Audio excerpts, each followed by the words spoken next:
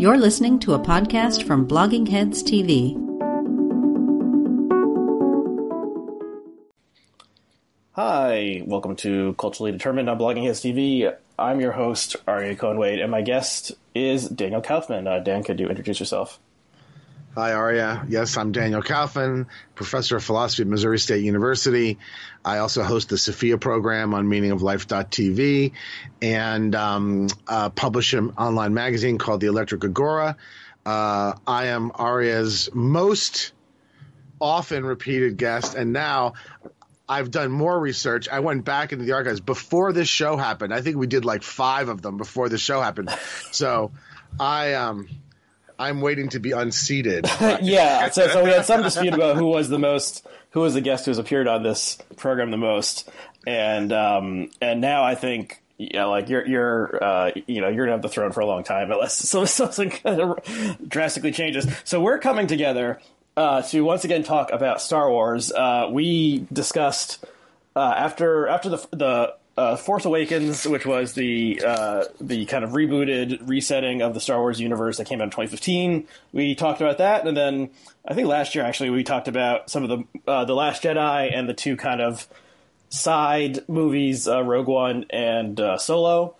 So we figured we would come together one more time, maybe the last time, but who knows with this Star Wars universe, to talk about the film that just came out. The Rise of Skywalker, a kind of almost forgettable title, actually, because I thought it was The Return of Skywalker when I was typing it into Google, but it's The Rise of Skywalker. And I think, why don't we talk a little bit at the beginning in a spoiler-free discussion of it and just talk about our general thoughts, and then maybe we could get into a more spoilery discussion of the movie, which does have some twists and turns and some big surprises. Okay, what was your general impression of the movie? Right. So ultimately, there's no way to really critique the movie in a coherent way without spoiling it. But I can at least initially give some impressions. I have I had a pretty negative reaction to the film. And I have 2 basic reasons for being negative. One is just the construction of the film itself. I thought was very reminiscent of a not greatly written video game. I almost felt like the different parts were like levels thrown into a video game just to stretch out the time of the film. Obviously, to cash out that complaint, I'll have to give spoilers, so I won't cash it out now. The other complaint I have is more along the lines of the theme of your program, Aryeh, and that is that I thought that Last Jedi clearly defined this three episode reboot arc as a kind of a passing of the torch to a new generation of young millennial and Gen Z fans, and did so in good part by expressing the ethos of those generations within the sort of the universe of Star Wars and within the story of these characters and what happens to them. And while it's not my cup of tea, because these are films for young people, I do think that that's appropriate, right? And so I said at the time, it's like, well, this is sort of a thing where I don't really like it personally, but I understand that this film is trying to create grounds for new generations to enjoy this universe. I think Rise of Skywalker kind of messes that all up and leaves this last 3 movies without a kind of coherent sort of theme or a coherent sort of place in the Star Wars universe. So that's my other reason for being unhappy with it. Mm-hmm. Yeah, so I would say coming out of it, I thought I would give it like a B- or so. Parts were okay. The acting was good. It generally looked good. There were parts there was a lot of fan servicey parts put in there. Little moments to make the hardcore or somewhat, a middle core fan smile, and so it has some good parts, but yeah, there are a lot of problems, a lot of kind of maybe a retcon or changing the rules of the Star Wars universe as we understood them before seeing it, which pisses off the fans. Say what a retcon is, because retroactive continuity, kind of like, saying, oh, it was always like this, but really you're introducing a new change or something. And I agree. It seemed discordant Well, actually, I mean, I guess all three of this new iteration of the films were discordant, which was kind of weird because J.J. Abrams directed Force Awakens and this one, but this one was very different than Force Awakens, I thought. And then Last Jedi had a different feel as well. And yeah, I was actually I haven't read a ton of reviews, but I was listening to the Slate spoiler special where they go through point by point, and they had a Star Wars superfan on the panel. And she was saying not only did it kind of undermine this new trilogy, she was saying she thought it undermined the entire project. There are some things that happened that seem to violate core ideas established maybe from the beginning or always going back to the prequels. So yeah, so it's weird. I kind of didn't feel great after seeing it, and I'm not super eager to see it again, whereas I would watch Force Awakens again. I don't think I would watch Last Jedi again. I as to whether this one was better than Last Jedi, it's weird. They were bad in different ways, and I'm not sure which one I would rather rewatch. Honestly, maybe this one, because I really didn't like I didn't like Last Jedi. But okay, so let's delve into spoiler territory. So probably most people, if they're watching this at this point, have seen it. So let's jump in. So okay, well, let's start at the very beginning. So I was reminded once again that there's really, for me at least, no other feeling in cinema like you're sitting in the dark theater and it says the blue words come up a long time ago in a galaxy far, far away, and then Star Wars appears on screen with that blaring of the trumpets, and it really is I felt like a physical jolt when that happened. It's really strong. It has such an identifiable sort of quality. Yeah, it's one of the most iconic things in cinema, and Star Wars has brought me so much pleasure over the years that I just felt so good. I was just yes, we're here once again. We're ready for the ride. And then what's the first thing that appears on the screen? I think it's the phrase "the dead speak" on the crawl, and you're like, "The dead speak? What the hell does that mean?" And then it starts talking about. There's been a message from Emperor Palpatine has been released across the universe. Now, apparently, did you know this, that this message appeared in the Star Wars Fortnite tie-in game? I've read it now subsequent to having seen the movie. After I saw the movie, I wanted to sort of prepare for this dialogue, so I read a bunch of stuff, and then I saw that. Okay, so I saw that. I didn't watch whatever the message was, but that's strange. And there's always been this thing about how they're bringing in the crawl. And in Star Wars A New Hope, you had the crawl because there was this whole backstory of the movies they didn't make yet, so you had to fill it in and stuff. And then, but this is okay. So they're bringing back the ultimate villain from the original trilogy, aside from Darth Vader, and suddenly he's alive again. And there's no explanation that I saw of how he's alive after being thrown down an endless, space tube, seemingly to his demise in Return of the Jedi. So it's just what the hell? Okay, characters come back to life in science fiction and fantasy all the time, in comic books and stuff, but you have to at least explain it. Not just he's back again, and he's in this kind of.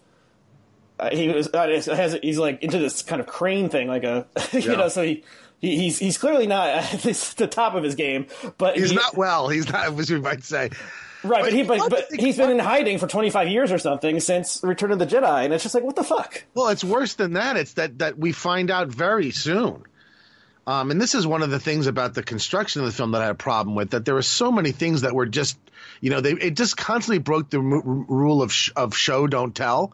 It just constantly just kept saying, and this happened, and that happened, and you're just huh? And it's not just that he's alive, but we find out that the whole First Order thing was basically a giant red herring, that it was just him all along, which also had a very Rube Goldberg-y kind of quality to it. I mean, we find out later in the film that he's got some vast and a ridiculous fleet of Star Destroyers that must have been taking decades to build. Now, if he had this kind of firepower, why the hell go through the whole First Order rigmarole? I mean, the whole thing made no sense, and then raised the question of, well, why are they doing this at all? And my theory, Aryeh, and I don't know if you agree with this, but my theory was that the reaction to and I'm going to call it toxic fandom because that's what it is. The toxic fan reaction to Last Jedi was so powerful that they kind of whiplashed back in the opposite direction and said, okay, well, then we'll just go back and go back with the stuff that was popular, right? The stuff that the people liked. And so we'll bring the old villain back and everything. But that then completely undermines, to my view, what I thought they were trying to do with this trilogy, which is, like I said, reboot the universe and the story for young people, right? For people to whom those old things, maybe they've watched them, but their Star Wars was going to be this new Star Wars, you know? So I don't know how you feel. What you think about the motivations? Yeah, I don't. It's weird. I mean, what it made me think was like there was kind of a core conceptual problem with the entire rebooted project, and like I really like Force Awakens, and we discussed 4 years ago. It was kind of a like almost beat by beat remake of the original Star Wars, Right. But they didn't do a ton of explaining about like, okay, supposedly the Rebel Alliance is victorious at the end of Return of the Jedi. The Empire is defeated, and then then we think like, okay, they're rebuilding the Republic or something. But then somehow it's like they are once again, like 25 years later, they are once again the embattled rebels, now called the Resistance, and the Empire has reformulated itself to be the First Order. Yeah. But you don't like, okay, I guess we're supposed to think like somehow the Emperor did all this, but like they don't really explain like what, like why did they try to do like a government again and like it failed, or what happened in between the space that made it like, where did they build, like who was building the First Order's ships, like where did they get the money from, like they're not in charge anymore, they can't raise taxes from the outlying planetary systems. How are they, like, where are these people coming from who are staffing are they in, like, who's in charge here? Like, they never explained any of this. Somebody figured out just so they could do this reboot. Somebody figured out how many people it takes to man a Star Destroyer and then counted the number of Star Destroyers that were in this new Emperor's fleet and figured out that it needed like 20 million people or something to like staff all of these things, which, for when you're making science fiction and you're assuming that your audience has got a good portion of geeks in it, you just can't do stuff like that because they're going to just pick your bones. What you said about Force Awakens, if you remember, I remember very well the conversation. I remember what I said to you. I said, look, normally doing a total clone of the original movie would have been a serious mistake and a serious problem. I said, but if what they're trying to do is essentially reboot this for new people whose sensibility and ethos is totally different from the Gen Xers like me who were going to the theater in 1977 to see the original film, then I understand it. And if they carry that through, I think it's a good idea. So think about what they did. They replaced Darth Vader with kind of hipster Darth Vader, right? So, he's tormented. He's much more He's much more like you think a Gen Z millennial villain would be, right? You have the Mary Sue hero because, of course, women, if they're going to be leads, must be 10 times more super powerful than all the men, right? And never make any mistakes. And she's automatically super powered from the beginning with no training at all. That's sort of also within the contemporary mode. They made the older character, the Luke Skywalker character, he's the bad dad, he's sort of, those old people, they really screwed everything up and they don't know what they're doing. And it had a very okay boomerish kind of quality to it. But that's all fine as far as I'm concerned, because the movies are not being made for 50-year-old men, right? That's not who they're being made for. The problem is that then now they just kind of totally chucked all of it and went back to the old staples, and now it's the Emperor who's the villain again, and we find out that all that other stuff just turned out to just be a giant red herring while he was building the gazillion Star Destroyer fleet. And I thought that was a shame. And I thought that it was because of the backlash reaction from curmudgeonly older people and toxic fans who so piled on The Last Jedi that Disney made some panicky corporate kind of decision, is what it felt like to me. But I don't know what you think. I mean, that seems possible. I mean, it definitely has they're trying to please a wide range of people, from people who saw the original Star Wars in 1977 in theaters to, a 9-year-old kid today. I actually saw it with my mother, and she said she thought it was really scary for a child would be really scared of this movie. So maybe they're moving away from young kids, whereas a young kid can pretty much watch the original Star Wars, and maybe Empire back is a little bit darker, but that's a movie that from age 5 to 55 or whatever. But yeah, so I could definitely see that there was some that maybe there was some corporate kind of thing from Disney to not go in certain directions, and they certainly had a lot of fan backlash from Last Jedi. But so there's one. So let's talk about some of the things that kind of were the twists or the retcons or something. Okay, so Last Jedi kind of played with this idea that so there's always been this sort of like genetic determinism aspect to who can manipulate the Force, who's Force sensitive and not, and that you find out that Darth Vader is a great Jedi, and so is Luke. Oh, it turns out that they are father and son. And isn't there like a quasi biological explanation offered at some point? Yeah, in the first prequel, they came up with this thing midichlorians that's supposed to be like in the DNA, but then they junked that, and it was never mentioned again, as far as I know, because the fans really didn't like it. But still, there was always this kind of like lineage idea, and then you find out that Kylo Ren is the child of Han and Leia is a Jedi. I actually did like the scene where you see Luke training Leia. I saw some complaints about that online because it was obviously CGI. But anyway, but then they it was really a retcon though, isn't it? I mean, the whole idea that Leia was never a Jedi. And now she's training Rey, and you know what I mean. And so then they had to go back and say, "Well, she was a Jedi because Luke trained her. You just didn't know that." Well, I believe that struck me as cheap. No. Well, I believe so there was all these expanded universe like books and comic books and stuff. Okay. I believe in that universe. I don't know that material very well. I only know it a little bit. I believe in that universe. They talk about Leia becoming a Jedi, but also you remember Yoda says there is another. Okay. So it's implied that she has the Force sensitivity that if she's trained, she can become a Jedi. Gotcha. So, but then you have Rey, and there was this whole question: who's Rey's parents? And in the beginning, the obvious answer would be she's Luke's daughter, but that is not the case. And then in the second movie, Last Jedi, it's revealed in this a very striking sequence, one of the few visual sequences I remember from that movie, where she's kind of looking in like a magical mirror that stretches to infinity, showing her past and her future, and it's implied that she's almost like self-created, or it doesn't matter who her parents are. But doesn't Kylo tell her that her parents are two nobodies? Yes, Kylo says your parents are nobodies.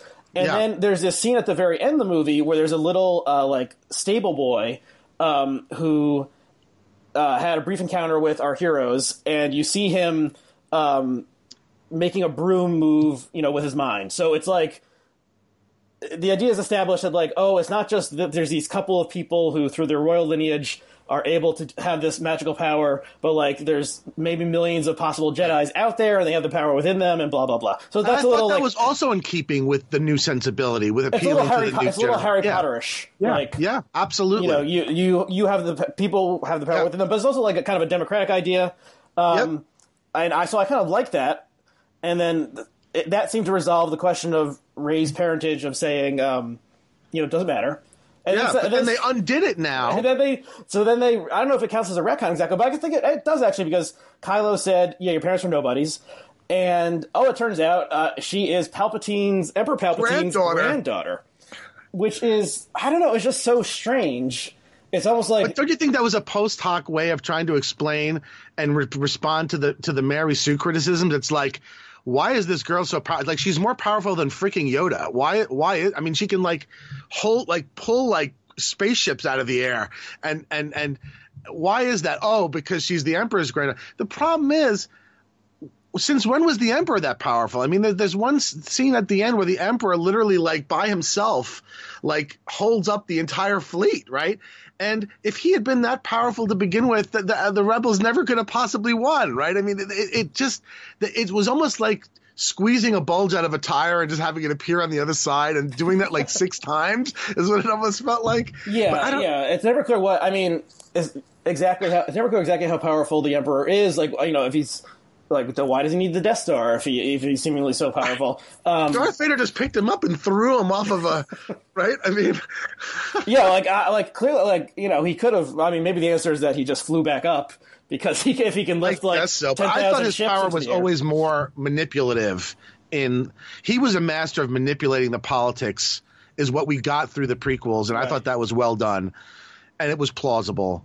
But now he's like super Jedi. I mean, he's more powerful than Yoda and all those guys put together by what they showed him do. Yes. In this film, because Yoda, when Yoda lifts the X-wing, one out of the X-wing, swamp, right? He's clearly struggling. Obviously, he's late in life and he dies not too much longer. But yeah, it seemed like that was, you know, kind of the extent of Jedi power at that point. Okay, but so then so this is, you know, like, why did they do this? I don't know. So I guess they wanted, you know, they liked, obviously one theme of this series is like the bad father. You're like, Darth Vader means dark father.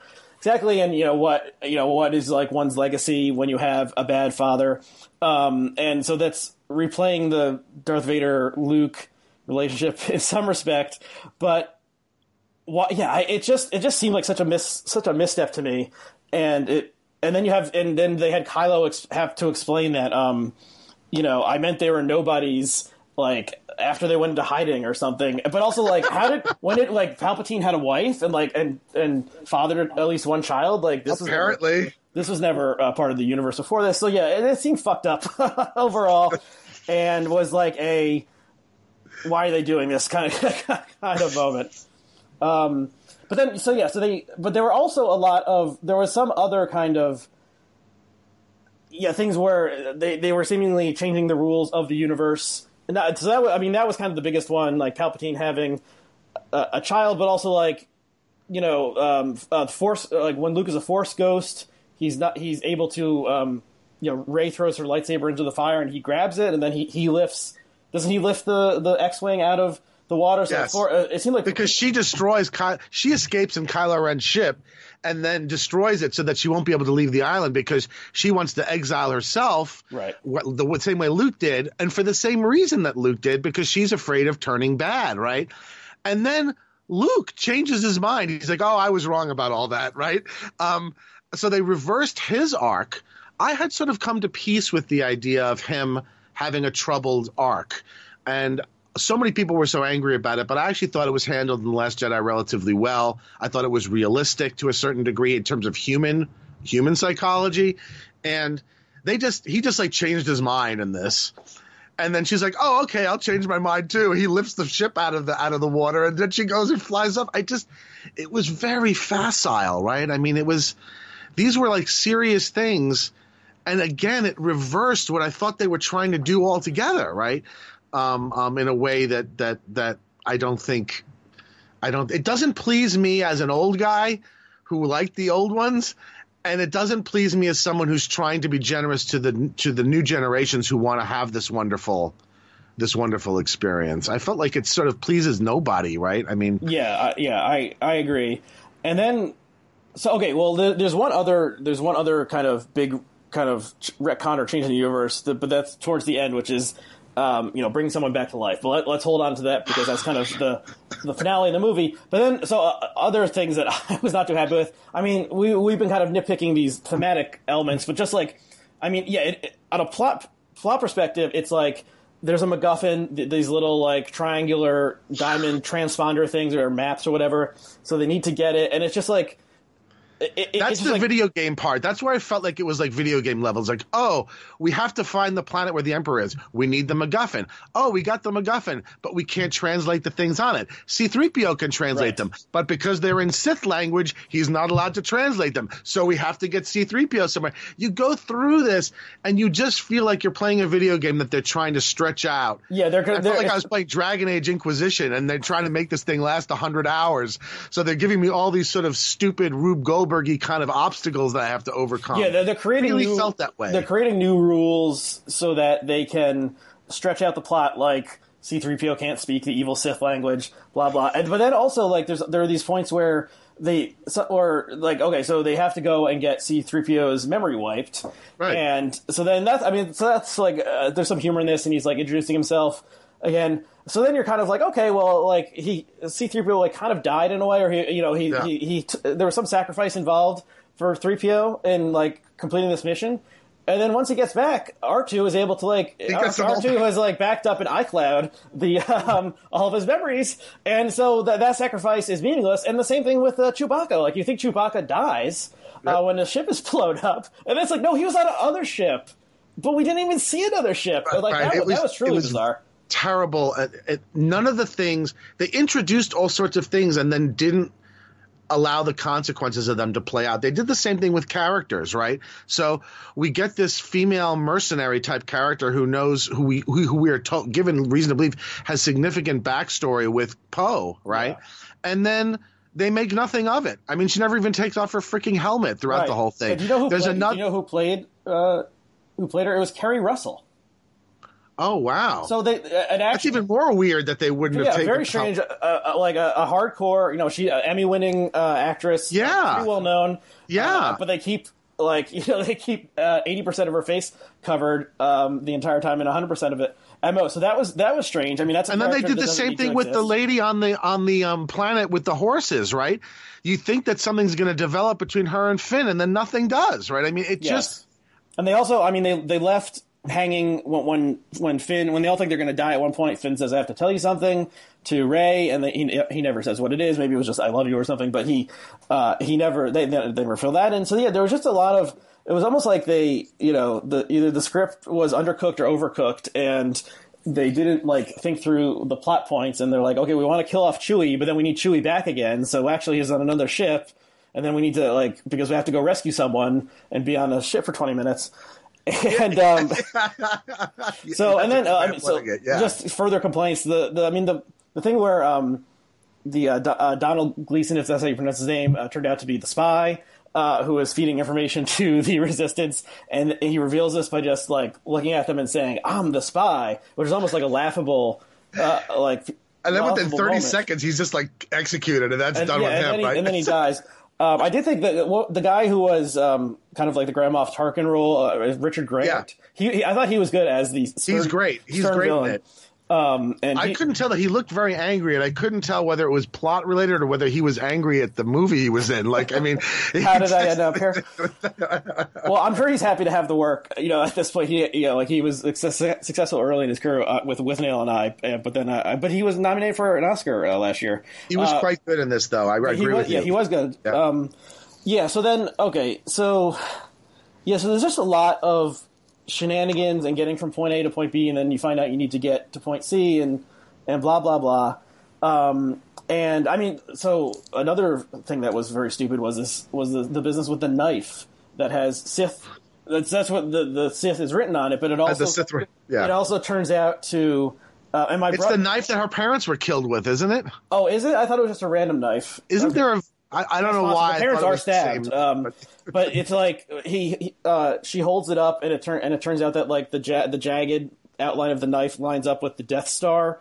The wreckage of the Death Star that they go to find the MacGuffin. Yes, but the problem is that if you actually watched the last Death Star being destroyed, it ain't destroyed like there's big pieces. I mean, it's destroyed like it's disintegrated, right? Yeah. So that was all very just sort of, I don't know. And my brother compared it to a scene from Goonies or something with a secret map, and then it lines up perfectly. So that was very cheesy. And then okay, so then so one scene that I did like, I've been complaining almost nonstop. I did like the scene where they're Kylo and Rey are in the ocean on this planet with 50-foot waves, and they're kind of fighting each other for a while, and then okay, we didn't even mention that Princess Leia, General Organa, plays a role in this movie that is kind of it makes you feel weird because Carrie Fisher died, and they're using scraps of her performance or outtakes or something, and plus CGI. I heard it was unused footage mostly from the previous. Okay, so it doesn't look real. It doesn't look as good as it was supposed to be. Maybe in the original conception of this plot, Leia was going to play a big role. I mean, they killed off Luke in the previous movie and kept Leia alive, and then very sadly, I think that's right. Carrie Fisher died, so maybe they had to scramble, and that's one of the. That's where they got Lando. It's like, all right, well, we better get somebody else. Yeah, we didn't even mention Lando. We killed off everybody. Yeah, I mean, yeah. So they killed off two. Yeah, they already killed off two of the three main characters. Then the actor who played the other one died. So she's there in the beginning, but it's always like the scenes just seem, have this uncanny element to them because they're not actually shot with a living human. So they don't really work that much. And then she's kind of, out of it for a long time. But then she kind of like sends a, psychic, like a single psychic message to Kylo Ren. While he and Rey are fighting. Yes, while they're fighting. And it's just the word Ben, which is his actual name, named after Ben Kenobi. And this is kind of like enough to like jar him out of his evil state. It chases the dark side out of him. Yeah. And then Rey kills him. And then again, you're like, oh, wow, that's a major development. Wow. And then the consequences of that are erased because she just revives him. Oh, no, wait. So she kills him later. She kills him later. I thought that she has the opportunity to kill him because Leia distracts him with and then after she kills him, she resurrects him, then she leaves, and then Solo appears to him. It's possible that maybe you're right. But I don't think she kills him. I think maybe she just wounds him and she heals his wound. So it's also so this idea of force healing is also introduced. Apparently it was part of the extended universe, but never actually seen previously in the movies that people with the force can heal grievous wounds and stuff like that. So I can kind of buy that. Like, I don't care about those sorts of things. Don't bother me. Right. So Jedi's have control over matter, and so maybe if they're really good, they can like knit, bones and and flesh back together. That's fine. So then there's a scene where Harrison Ford returns, and he's not a Force ghost. He's just a memory. So he's inside. So we're inside Kylo's. He's inside Kylo's head. Yeah, yes. It has to be. Yeah, and he's talking to him. And so I love Harrison Ford. Like most beloved actor of my childhood, perhaps. So it was nice to see him once again playing this iconic character. But in some way, it was like somewhat fan servicey. Like bring back Han Solo for one last go around, especially because we can't have Carrie Fisher. Maybe in the original script, like it was Carrie Fisher having a conversation with Kylo or something. I thought that was somewhat moving. I thought that was somewhat moving, though. I did too. It was this, this dream of the, the dead relative, the dead beloved relative, coming back for like one last time and having a conversation, and especially because, Kylo Ren killed Han Solo, so that makes it more emotionally charged, I guess. And so but there is a kind of absurd cheesiness to like her just sending this single like burst of psychic energy, and it knocks the evil out of the big bad guy in the universe. Yeah, he became unevil too easily, right? I mean, it undermines the last two movies, right? It underlines how they built him up. He was a very tormented, troubled person. Mm-hmm. Again, this was, I thought, in my view, to create a kind of villain that contemporary young people could identify with more than the remorseless sort of Darth Vader, right? And by doing this, they really undermined that whole thing that they'd really established with him. I really think they kind of destroyed his character by making him so easy to snap him out of his disturbance, so to speak. I mean, I actually thought they even were sort of somewhat casting him a little bit as sort of mentally ill throughout the first two films, in a way that I thought was done well, even though I didn't like it because I liked the older kind of villain, but I understood why they did it. And this just really blew it, right? I mean, and he became really uninteresting after that, right? He just became like a good guy, sacrificing himself. And I don't know, I just thought it was cheap and it wouldn't satisfy the old people, and it broke it for the young people, right? Yeah, I mean, they wanted to have. Why did they do this? I guess I can't. But did you find him interesting after that point? I didn't. No, he doesn't really. I mean, he doesn't really do all that much, except he fights. He helps the fight, and then he sacrifices himself for Rey. At the end, he saves Rey after the Emperor really kills them. Sort of, you think kills them both, sucks the life force out of them, throws throws Kylo over into a hole. Kylo somehow gets out, fights, just destroys these 5 supervillains who they've been setting up now for a while. And you think something really bad, that they're really going to be badasses. He dispatches of them in like 30 seconds, and then he comes and revives.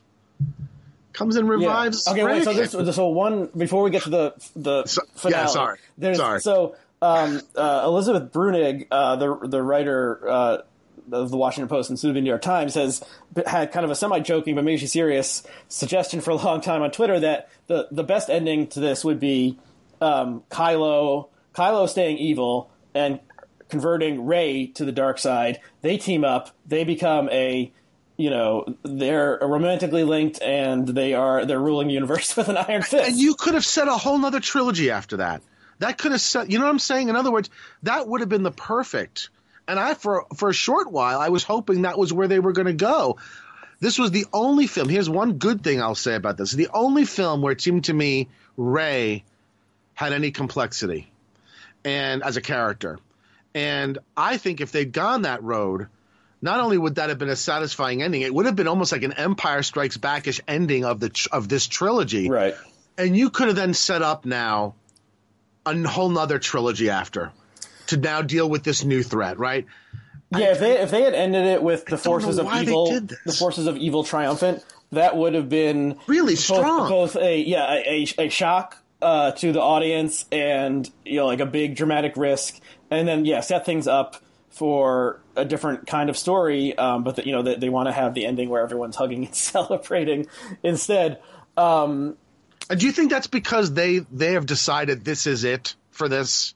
Well, we don't want to play in this playground anymore. They've said the Skywalker saga or whatever is over, but they can keep spinning this shit off. I mean, they have the Mandalorian already that I haven't seen, but people are liking it, and they have all the intellectual property, so they can go and do related stories, and maybe like R2-D2 will appear in a cameo or something, but it'll mostly be its own thing, and it won't feature discussion of Luke and Leia and Darth Vader. So I can see that spinning out, endlessly. And there's a lot of every character who appears on screen in any Star Wars movie has a name and a home planet and a backstory and all this shit. So it's like the Marvel universe in that they could keep on spinning it out, but can they actually tell a good story would be interesting. Okay, so I guess let's talk about the. Is there anything else to bring up?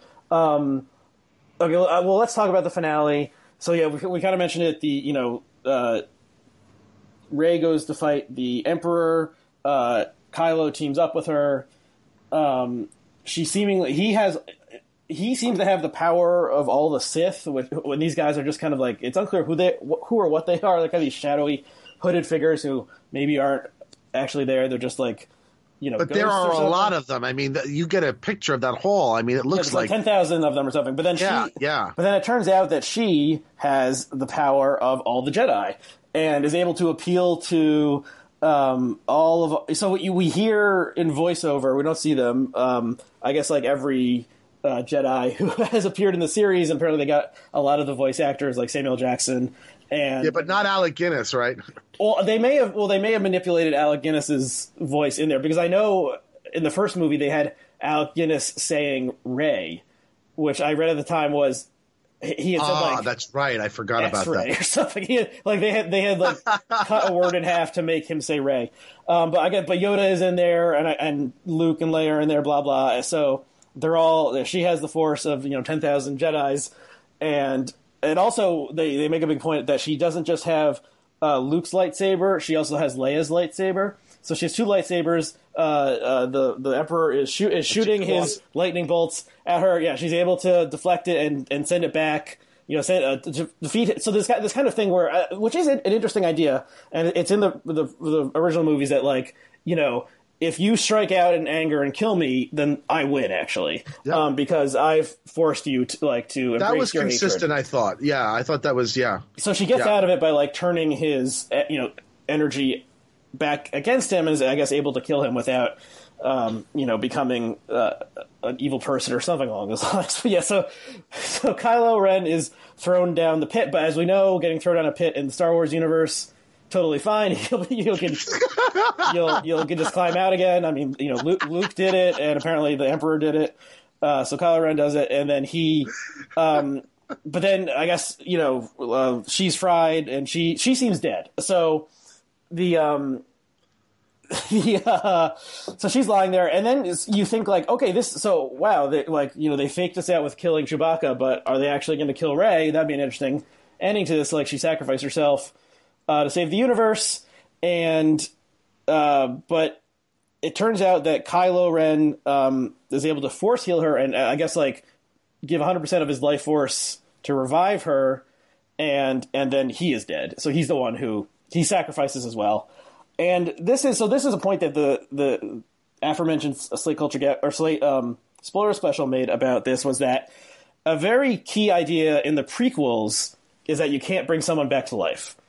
Even a Jedi cannot bring someone back to life, because Anakin Skywalker's mother is killed, and he desperately wants to bring her back, and that desire is what helps like unite him with with Palpatine, because he's like, I will teach you how to do this, and that is like the path to the dark side. Like, once you're dead, you're dead, and you can't like, this is like the power of God or something, and you can't do it. I actually think that's thematically strong. I think that's strong thematically, actually. Yeah. Actually, there's elements there's things that are reminiscent of Lord of the Rings in that, right? I mean, humans are special precisely because they're mortal, and immortality is almost treated as a curse.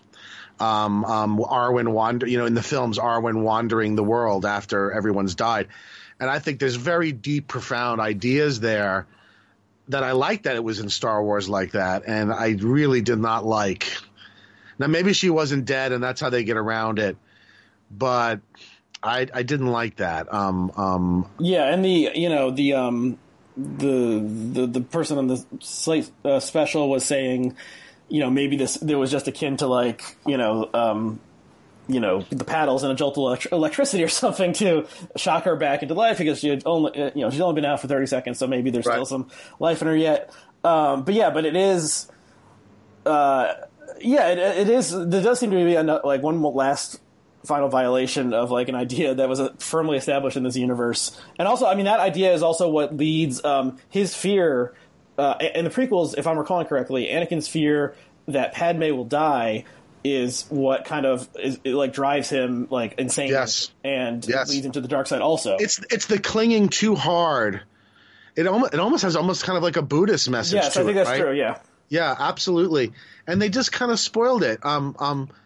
Also, I really don't think they ever, in the case of Kylo, at least they gave us Leia's one-word intervention that caused him to drop the dark side to drop. But we never get any explanation as to why Rey is able to resist the dark temptation. And it's actually set up in the film pretty much that you could even argue that her taking that route is the right thing to do, right? I mean, in the sense of because you are given the impression that what Kylo's offering her, this joint rulership, isn't going to be of the kind of evil cruelty that was there. But you almost get the sense that she softened him a little. I got the sense that they could almost be more like a benevolent dictatorship together. And you know what I'm saying? In other words, I saw a lot of potential, and they never explain. And they even have her have the dream of her dark self, and the dark self looked absolutely amazing, right? And I just don't understand why. I don't understand why they didn't give that any space to develop, and they also didn't bother to explain why it didn't develop, right? I mean, it just sort of got aborted, right? And I don't know whether that's just poor design decision, poor craftsmanship, or whether they made a business decision that we are done with main sagas anymore, and now it's all just going to be one-offs in the universe of, right? Which, maybe that's a good business decision, maybe it isn't. I mean, on the notion that it's a good one, I would say if you ask me to now rethink all of the movies that have been made in this new reboot, I would say Rogue One is the best one by far. It's the one that I thought was the best made. I thought it was the most narratively coherent. I liked the protagonist. She was not a Mary Sue. There was no love interest, which I found very refreshing. And so maybe it is a wise decision to say no more sagas. Now we're just going to have one-offs in the universe. But if that wasn't the reason, then it's just bad craftsmanship, right? I mean, it's a bad way to end this. Yeah, and I wonder if, in the future they're going to pursue the Marvel model of individual movies that stand on their own, but you realize you have to see them all in order to keep watching them because they intermix, and then there's like an Avengers-style team-up or something. Like they get that clearly works. They have that model, and I think actually the guy, his name is Fahey or something like that, Kevin Fahey, I think, who was the mastermind, like kind of the corporate mastermind behind the Marvel movies of the past 15 years. He is, I think, moving to work on Star Wars now that it's all owned by Disney. Interesting. Disney owns all the intellectual property. Because Marvel, I think, pulled that off 1,000 times better. Yeah, I agree. I mean, if you compare this to the final Avengers movie, like there's really, that is so much better. But so there's a couple more things happen. So well, actually, so in this movie called Star Wars, there weren't a lot of like Star Wars, like the classic. Usually, there's a lot of like TIE fighter and X-wing and like things zipping around in outer space. It's always fun. So there wasn't a lot of that. The big last battle was very underwhelming. Yes, and it also so it also takes place on a planet, not in outer space. And then there was this moment where which is kind of fun, or at least had the potential to be fun, which was they sent out a distress call, like everyone who's sympathetic to the Resistance, we need you right now. This is the final battle. And it seemed like they could have had both used that more, and also had like more fan service moments. Apparently, the guy who played Wedge Antilles is seen piloting one of those ships in the original movie. But other than that, there wasn't that much. I didn't even notice. They didn't do a very good job of calling time. Yeah, Lando just like shows up with 10,000 ships and then it ends. Like it's just like yeah. I mean, you could show like all the beloved. You could show like a. Like the big purple, the big blue elephant guy, one of his species, like piloting a ship and all sorts of stuff like that. But they didn't do that. But then it also was like, I mean, this is in many of these movies, it's like it comes down to they need to shoot a missile at one spot, and that's how you defeat the giant thing. So they twisted that a little because it's like a radar beacon or something, and then like it shuts down, and it's like it's like a ship, so we need to destroy this one ship. And once we do that, every other ship will explode or fall to the ground or something. So that's been in Star Wars since the very beginning. That it just takes this one magical shot. Yeah, but this one was much weaker. Like at least before, it was like we have to hit the core of the Death Star. Now it's we have to hit this radio tower. Oh wait, they found out we're trying to hit the radio tower, so they moved the radio tower to the ship. So now we got to hit the ship. It was really lame. I mean, the Death Star that sequence had a real strength to it. Oh, for sure. And it took, I mean, they had to repeatedly, they failed a lot before they succeeded. You know what I mean? This thing wrapped up too fast. I mean, I don't know how long that end sequence in the first Star Wars was with the Death Star, but I remember it as feeling like it was well fleshed out. Like people were trying to hit it and missing it. People were flying into the side of the walls. It was not easy to do. Yeah. Right. I mean, Luke had to channel the Force to get the damn things to hit the right spot. There was just none of that here, right? I mean, there was just some ridiculous horse attack.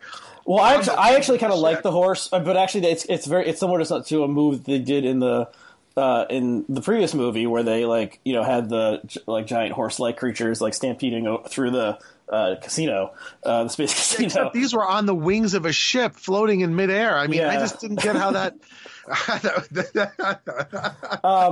But okay, well they somehow they do it. So everyone wins. So then they go back to the the Resistance. You look like you're pained. You're like, oh god, everyone wins. And then they have the final celebration scene. And they had so the moment. I mean, this is total fan service, but this is maybe my favorite moment in the movie is when they give Chewbacca a medal because fans know that at the end of the original Star Wars, Han and Luke get medals, but Chewbacca is standing there on the dais, but he does not get a medal for some reason. Maybe so now he gets a medal. He's not a human, but now he gets his medal. So I like that a lot. 40 years later, Chewbacca's heroism is acknowledged. And I guess one noteworthy thing was that the first same-sex kiss in Star Wars universe was in this scene. I thought that was incredibly cheap, which was very brief. Kind of stupid, but like, I mean, what's weird about it is like, I mean, Star Wars is just a very asexual universe, and you know, there's not a lot of. That was the one little woke part. For the most part, they tried to keep this thing scrupulously unwoke because of all the complaints about Last Jedi. But that was the one little woke part that they had that it didn't bother me, but I just thought, oh, that's freaking cheap. You know, yeah, it's throwaway. It reminded me a little bit of the bullshit gay scene in the Avengers, the last, you know, where, you know, is it Steve Rogers? He's at like the AA type meeting or something, and there's some guy who like talks about his boyfriend or something, and a lot of actually like gay activists were pissed off. They're like, you know something, don't do it at all if you're going to do it like that. You know what I mean? It's kind of it smells of a kind of a tokenist. I basically agree with that. And I mean, speaking of kisses, we did not mention that Kylo and Rey do share a kiss. When they're like very close, you know, to dying, and I guess which I thought was appropriate in the sense that I thought that they had developed. I thought that was actually really well done. That they developed a kind of a very strange and intimate relationship, but again, they just did nothing with it, right? Yeah, I think that's the only really interesting relationship in these three movies. Yes, sir. And which points to like, you know, how little like character work or development is going on in these movies. You have all these amazing actors. I think I posted on Twitter that like there was one good actor in the original Star Wars, maybe two if you count Alec Guinness, and that would be Harrison Ford. But you know, Mark Hamill, not a good actor. You know, Carrie Fisher, so. The acting is not strong in that movie. I mean, it gets better as you go through to Empire, but the first one, when you rewatch it, you realize it's not nearly as good as you remember it being, and that a lot of it is childhood filling in a lot of things, you know. Right. Whereas in these movies, you know, Oscar Isaac, incredible actor. Ridley, I guess, seems pretty good. You know, she's. I don't think there's anything wrong with her. I just don't think she had very good scripts. Yeah, and so Boyega seems to be very good also. But like, what did they didn't give them things to actually do, and there was no like beginning. There was no hero's journey for most of these characters. They had no character growth. They were just like moving around like you know, pegs on the board or something. And then having these stupid action sequences where they make these very Marvel-y kind of quippy remarks that just doesn't fit, right? I mean, it just like, you know, when they're being chased, like, they fly now? Oh, yeah, they fly. You know, this kind of thing. I don't know why every movie now thinks they have to do this. I know Marvel does it. Marvel actually does it well. Mm-hmm. But everybody seems to think that they need to do this now, and I don't know. I find it very off-putting, especially in something like Star Wars. I guess I just think do you think that they've been trying to assimilate this new Star Wars to the Marvel sort of arc standards? Because if so, I think it's a mistake. I think the success of the Marvel movies is just distorting action. I mean, films. It's possible. I mean, I think what differentiates the Marvel movies, they're pre-existing characters that do have deep backgrounds from the comics that can be drawn on, and as opposed to, you know, most of the characters in this iteration of Star Wars were newly created. The interweaving of the different movies is a novelty in the sense that you need to see them all to get the whole story. And but how about the constant banter, the quipping, the sort of the... I don't know if that's like, I don't know how new that is. Like action movies usually have some form of that. Yeah, I guess now I'm thinking about Lethal Weapon. The original Lethal Weapons had a lot of that, didn't they? Yeah, often characters are saying something before they, you know, shoot the bad guy, or, you know, I mean, it really irritated me It irritated me in this one. I'm not sure why. Maybe then I'm thinking of the Batman, the late 90s Batman movie with Arnold Schwarzenegger as Mr. Freeze, where he kept on saying things like, you know, "Ice to meet you" or something. and I don't know if that's...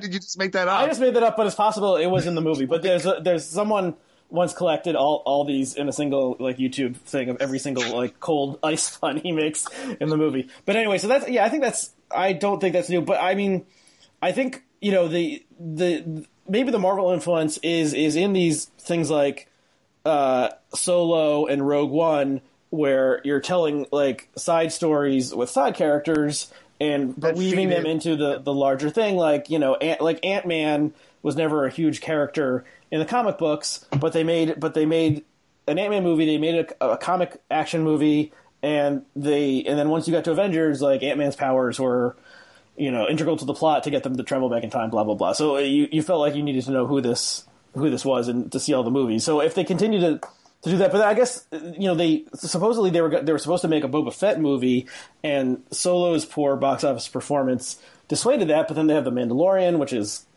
kind of a Boba Fett thing. Isn't that being successful? That's successful, isn't it? I mean, people are talking about it. They brought out this Baby Yoda character that the internet has gone wild for, which shows, you know, there's still you can still mine these classic things and create. I mean, you know, Baby Yoda is a more successful creation, so just in the like 4 weeks that he or she has existed, than any character created in the recent iteration in the new trilogy. Like, you know, people are going to be like loving Baby Yoda for 50 years, I feel like.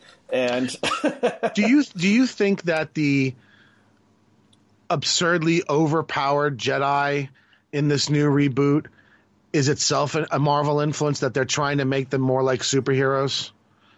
I'm wondering if Marvel is sort of superheroizing all of the action pictures because of its success. In other words, we're going to get more and more inflated kind of, and it works with superheroes, but it doesn't really work. I found the overpowered Emperor and Rey and stuff to be ridiculous. I always thought in Star Wars the power was relatively conservatively, not quite as conservative as in the Lord of the Rings, the way it's displayed, but much more so than superhero movies.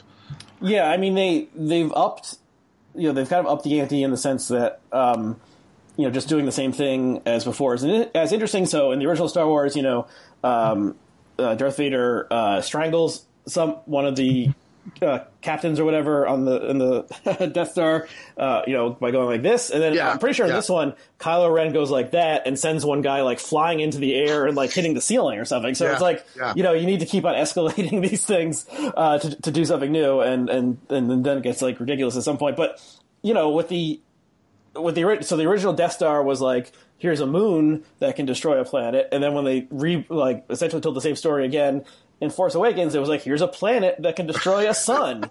So, you know, they're just like, well, what can we do? Let's just make it bigger. I feel like there was one other thing I wanted to touch on. The very final sequence. So Rey goes back to Tatooine, finds Luke's home at the moisture farm, and buries Luke and Leia's lightsabers in the sand. She has her own lightsaber, which I think we're supposed to understand that she built herself, which in the lore is like part of becoming a Jedi, is you build your own lightsaber. And then a old lady, you know, walking through the desert, comes up and says, like, "Who are you?" An old lady walking through the desert. Just meditate on that for a minute. And she says, "I'm Rey," and then she's like, "What's your family name?" And there's like a long pause, and then I think Rey looks and sees Force Ghost Luke and Leia like on the horizon, and then she says, "Rey Skywalker," and that's the end of the movie. So what did you think of that?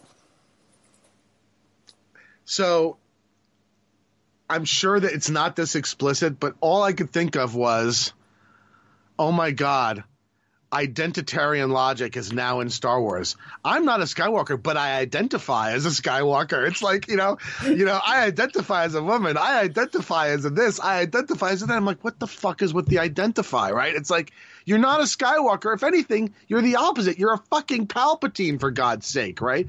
Wasn't that the whole point?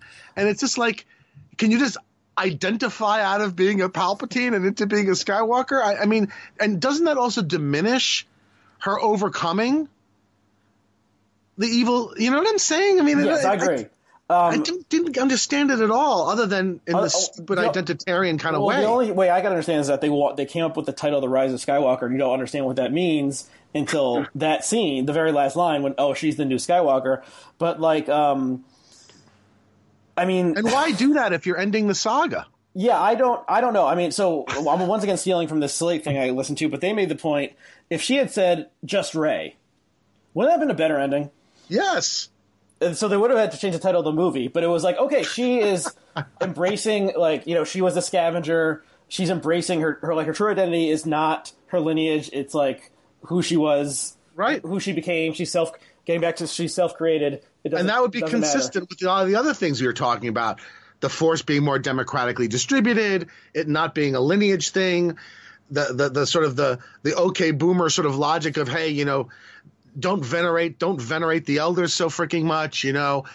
That would have been consistent. But this, it was consistent with nothing. It was just annoying, right? That seems like a big misstep to me. It almost, I mean, did you ever see the movie Happy Gilmore, the Adam Sandler movie from the 90s? Oh yeah, it's hilarious. So there's a scene at the very end where like the characters who have died are like are like, you know, in the sky, and one of them is a crocodile, and one of them is the guy who taught him how to play golf. So it was kind of like that like, you know, the ghosts are looking over in a very cheesy way, and yeah. So okay, so. Final thoughts? You know, there was one other thing I wanted to ask you what you thought about. Do you think, what is the problem? In other words, why can't they do these series anymore?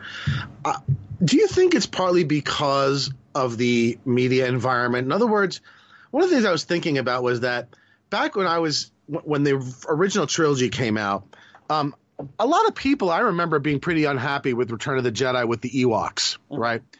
And it certainly caused some fan discussion. Now, there wasn't all these platforms on which to discuss it, but there still was a discussion, whether it was in the fanzines and the letter sections or just in between people. What I don't remember was the kind of consuming hatred on the part of fans that would cause them to try to destroy or hurt the franchise, right? To hurt the product. And I'm wondering do you think with these properties that have such intense fandoms, it's really not possible to make good series anymore because there's just too much temptation to react to the fan reaction. In other words, why do you think it just seems, I mean, the event with Marvel, it seemed to me like they pulled off a miracle. It seems to me the rule, rather than the exception, is that these sagas don't work anymore. And I'm wondering, A, whether you agree, and B, if you think the reason has something to do with what I'm talking about, or if there's something else at work, maybe the nature of the corporations that now own these companies. What do you think is the reason why these sagas just don't seem to work the way they used to? Well, I don't know I don't know whether I agree with the premise. I mean, because if the saga of the 2010s is the Marvel one, and that, you know, pretty much all those Game of Thrones fell apart. Okay, that's okay. Yeah, I guess that's true. So it's very hard to do. I mean, a lot of these things originate in the singular vision of one person or a very small group of people. So, like, George Lucas really was the singular vision of the original Star Wars. I think he wrote the script and directed it, and then later on, other directors came in. Game of Thrones, written by one man, George R.R. Martin, and it was his singular vision. And then the Marvel characters, created by Stan Lee, Jack Kirby, Steve Ditko, and that was a pretty singular vision also, and a incredible burst of creativity in the early 60s. So you have, you have that, and then once it like balloons and Lord out, of the Rings. Yes. And once it balloons out, then you're employing 250 people in the special effects department, and like things get complicated, and the way they make these movies now is they cost $200 million, so they have to be able to play in China, and so I think it's complicated. I mean, there's the social media aspect where the fans can say this fucking sucks, we hate you, we're burning our whatevers. But also there's the social media aspect where there's like the, stan culture. I don't know if you're aware of this, like STAN is like super fans who will defend their beloved, actor, actress, or singer, songwriter, or media property and they'll do whatever. And they love it no matter what mistakes it makes. So that exists as well. And I mean, the way to get attention on social media is to be very highly emotional in either a positive or negative direction. It almost doesn't really matter, which it is, so you can say this is the greatest thing ever, or this thing is the worst thing ever.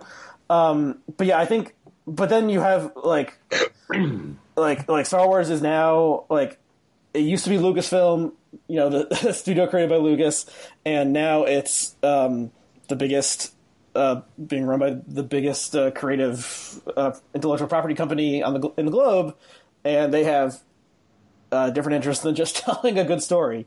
So I think it is hard, but it's always, it's like telling, it's really hard to create something really good. It's much simpler to create something mediocre or bad. So it's the rarity. Hasn't that always been the case? I mean, look, it's not as if, if you watch documentaries on the making of 2001, you watch these things were fraught and very difficult to make, and especially because the technology was more primitive to produce special effects sequences, especially convincing ones, which are a lot more laborious. It feels to me like that was a very, speaking of singular vision, I don't know if you remember, I did an interview with a guy who wrote a book about 2001 about 2 years ago. Yeah, that was very good. That was Kubrick's singular vision of how to get this thing out here. And they did make, Arthur C. Clarke wrote additional volumes in the series, but Kubrick was not involved in. They made at least one more film, 2010, I think, but which I thought it was very good. I think that's a very underrated movie. And you should, if you don't remember it, you should revisit it. I think you'll have a better opinion of it. I read the book. I don't know if I saw the movie. I don't remember it. With Roy Scheider and John Lithgow, it was very good. I would recommend it. I just feel like there's something in the current environment that's making it very hard to create good mass media art. And I feel like it's a combination of the companies that now own these things and their hypersensitivity to social media reaction. But I don't know if you don't think that has a strong role to play as I do.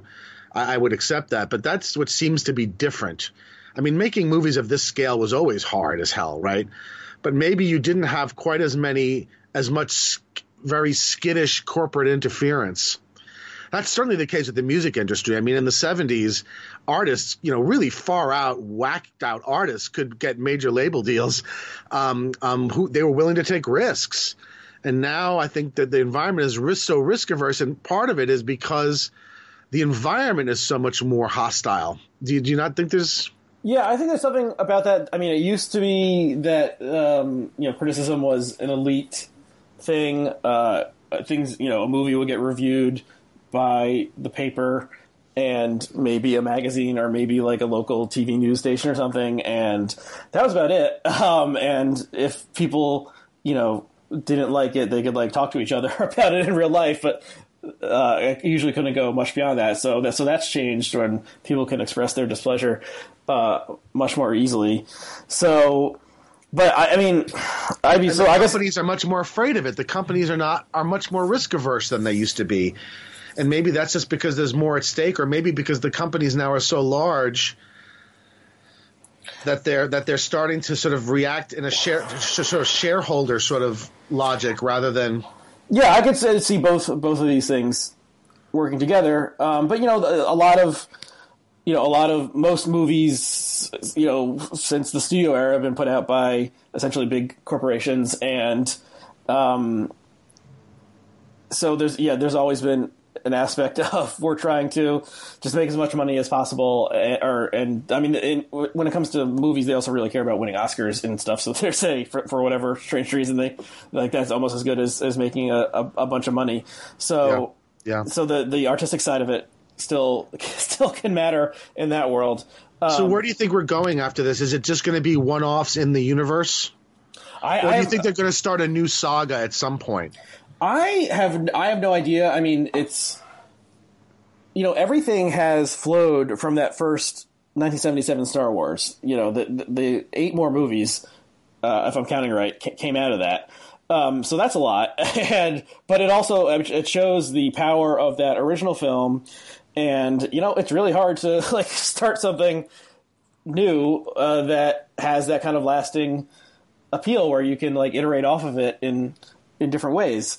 So I don't know. I think the fact, as we mentioned at the very beginning, that a key plot point in this movie happened in a Fortnite video game is interesting, and maybe points towards the future of this kind of stuff, where it's I've never played Fortnite, but I assume part of Fortnite is that you can like buy like power ups and stuff and like make your character better or whatever. So that's a way to extract money from people. Yeah. Kind of like gambling, like They're called microtransactions. way. Yeah. So it's shady, especially when the people are not like legal adults who are doing it.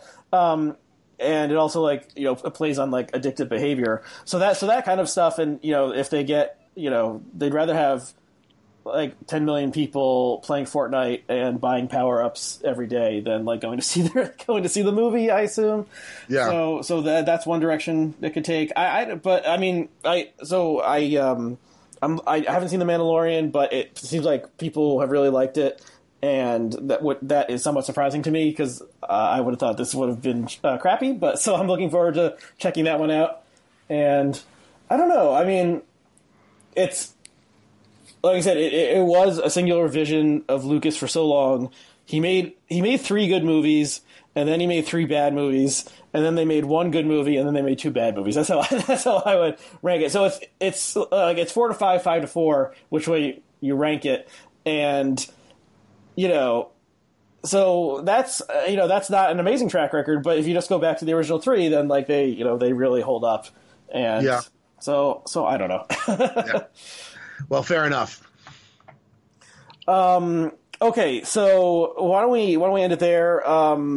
Maybe this is our last conversation on Star Wars ever, but I have a sense that they're going to keep on pumping these things out because they make money. I hope, if I'm being honest, I hope it isn't, but only if they can do it well. It bothers me. I don't like seeing something this beloved kind of accumulate a lot of bad installments, because I do think it ultimately eventually diminishes the whole thing.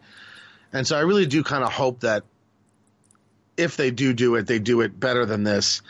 My worry is just that I think that they're doing things too much in reaction to fandom. I really think artists need to make the things they want to make. And if they're good, they will have an audience. But you cannot do things by art by surveys, right? You just can't.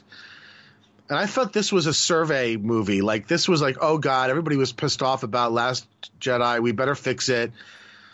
And what you got was a kind of a movie made by a committee. It felt like that just really wasn't good and was a very disappointing ending to something that started 40 years ago. I mean, it hurts a little bit if you care about it, So I hope they make more, but I really hope they think very hard about it before they just do something like this. But I doubt they're going to think all that hard because they want to cash in. And probably the next installment will be will be like, instead of a movie, it's like a video game movie hybrid or something where you need to buy all the power-ups to like keep watching or something. What do you have coming next, Aryeh? Do you have anything on deck? In terms of the Blogging Heads, upcoming episodes, I hope to record an episode hopefully later today that will be airing in the not-too-distant future about Tulsi Gabbard with oh great! I won't mention the person in case it doesn't work out, but we'll see if that one great. That's comes together. Great. And then I have a couple ones. I have one that I'm trying to put together on the idea of the great American novel, and then one on The Irishman, the Netflix Scorsese. Oh, now I have. Oh gosh, damn it! Now I'm jealous. I have a lot to say about The Irishman. Interesting. Okay, great. That's wonderful. Are you doing that with Milton? No, not with Milton. It will be with a new guest who wrote about it. I won't say his name in case it doesn't come together, but hopefully that one will come together. I want to do something with Milton on the new Watchmen. Have you watched the new Watchmen? Yes. Another trouble. Want to maybe think about how about maybe a 3-way? Maybe. Yeah, another one where you had a singular vision in an original version that is universally beloved, and then they make another version, and it just can't. But the interesting thing here is that there is a pretty decent, very, very positive reaction. There's a lot of people who like this very much, including Milton. And so I do think that there are interesting things to talk about there. So give it a thought anyway. Okay. And I'll talk to Milton about it also. Anyway, sounds good what you have on deck. I unfortunately, I'm going back home to New York tomorrow to deal with more health problems with my now 92-year-old father. So I don't have anything on deck. This is the last thing. I'm not planning anything right now because I don't know how long this is going to go on. So, but what you have coming on sounds really interesting. So I'm looking forward to that. Okay, well, thank you, and thanks for one more Star Wars conversation. Maybe the last, maybe not the last. Thanks to all of our viewers and listeners. Have a good New Year's, and rate and review on iTunes. Blah blah blah. We'll see you later. Bye. Thank you, Aryeh.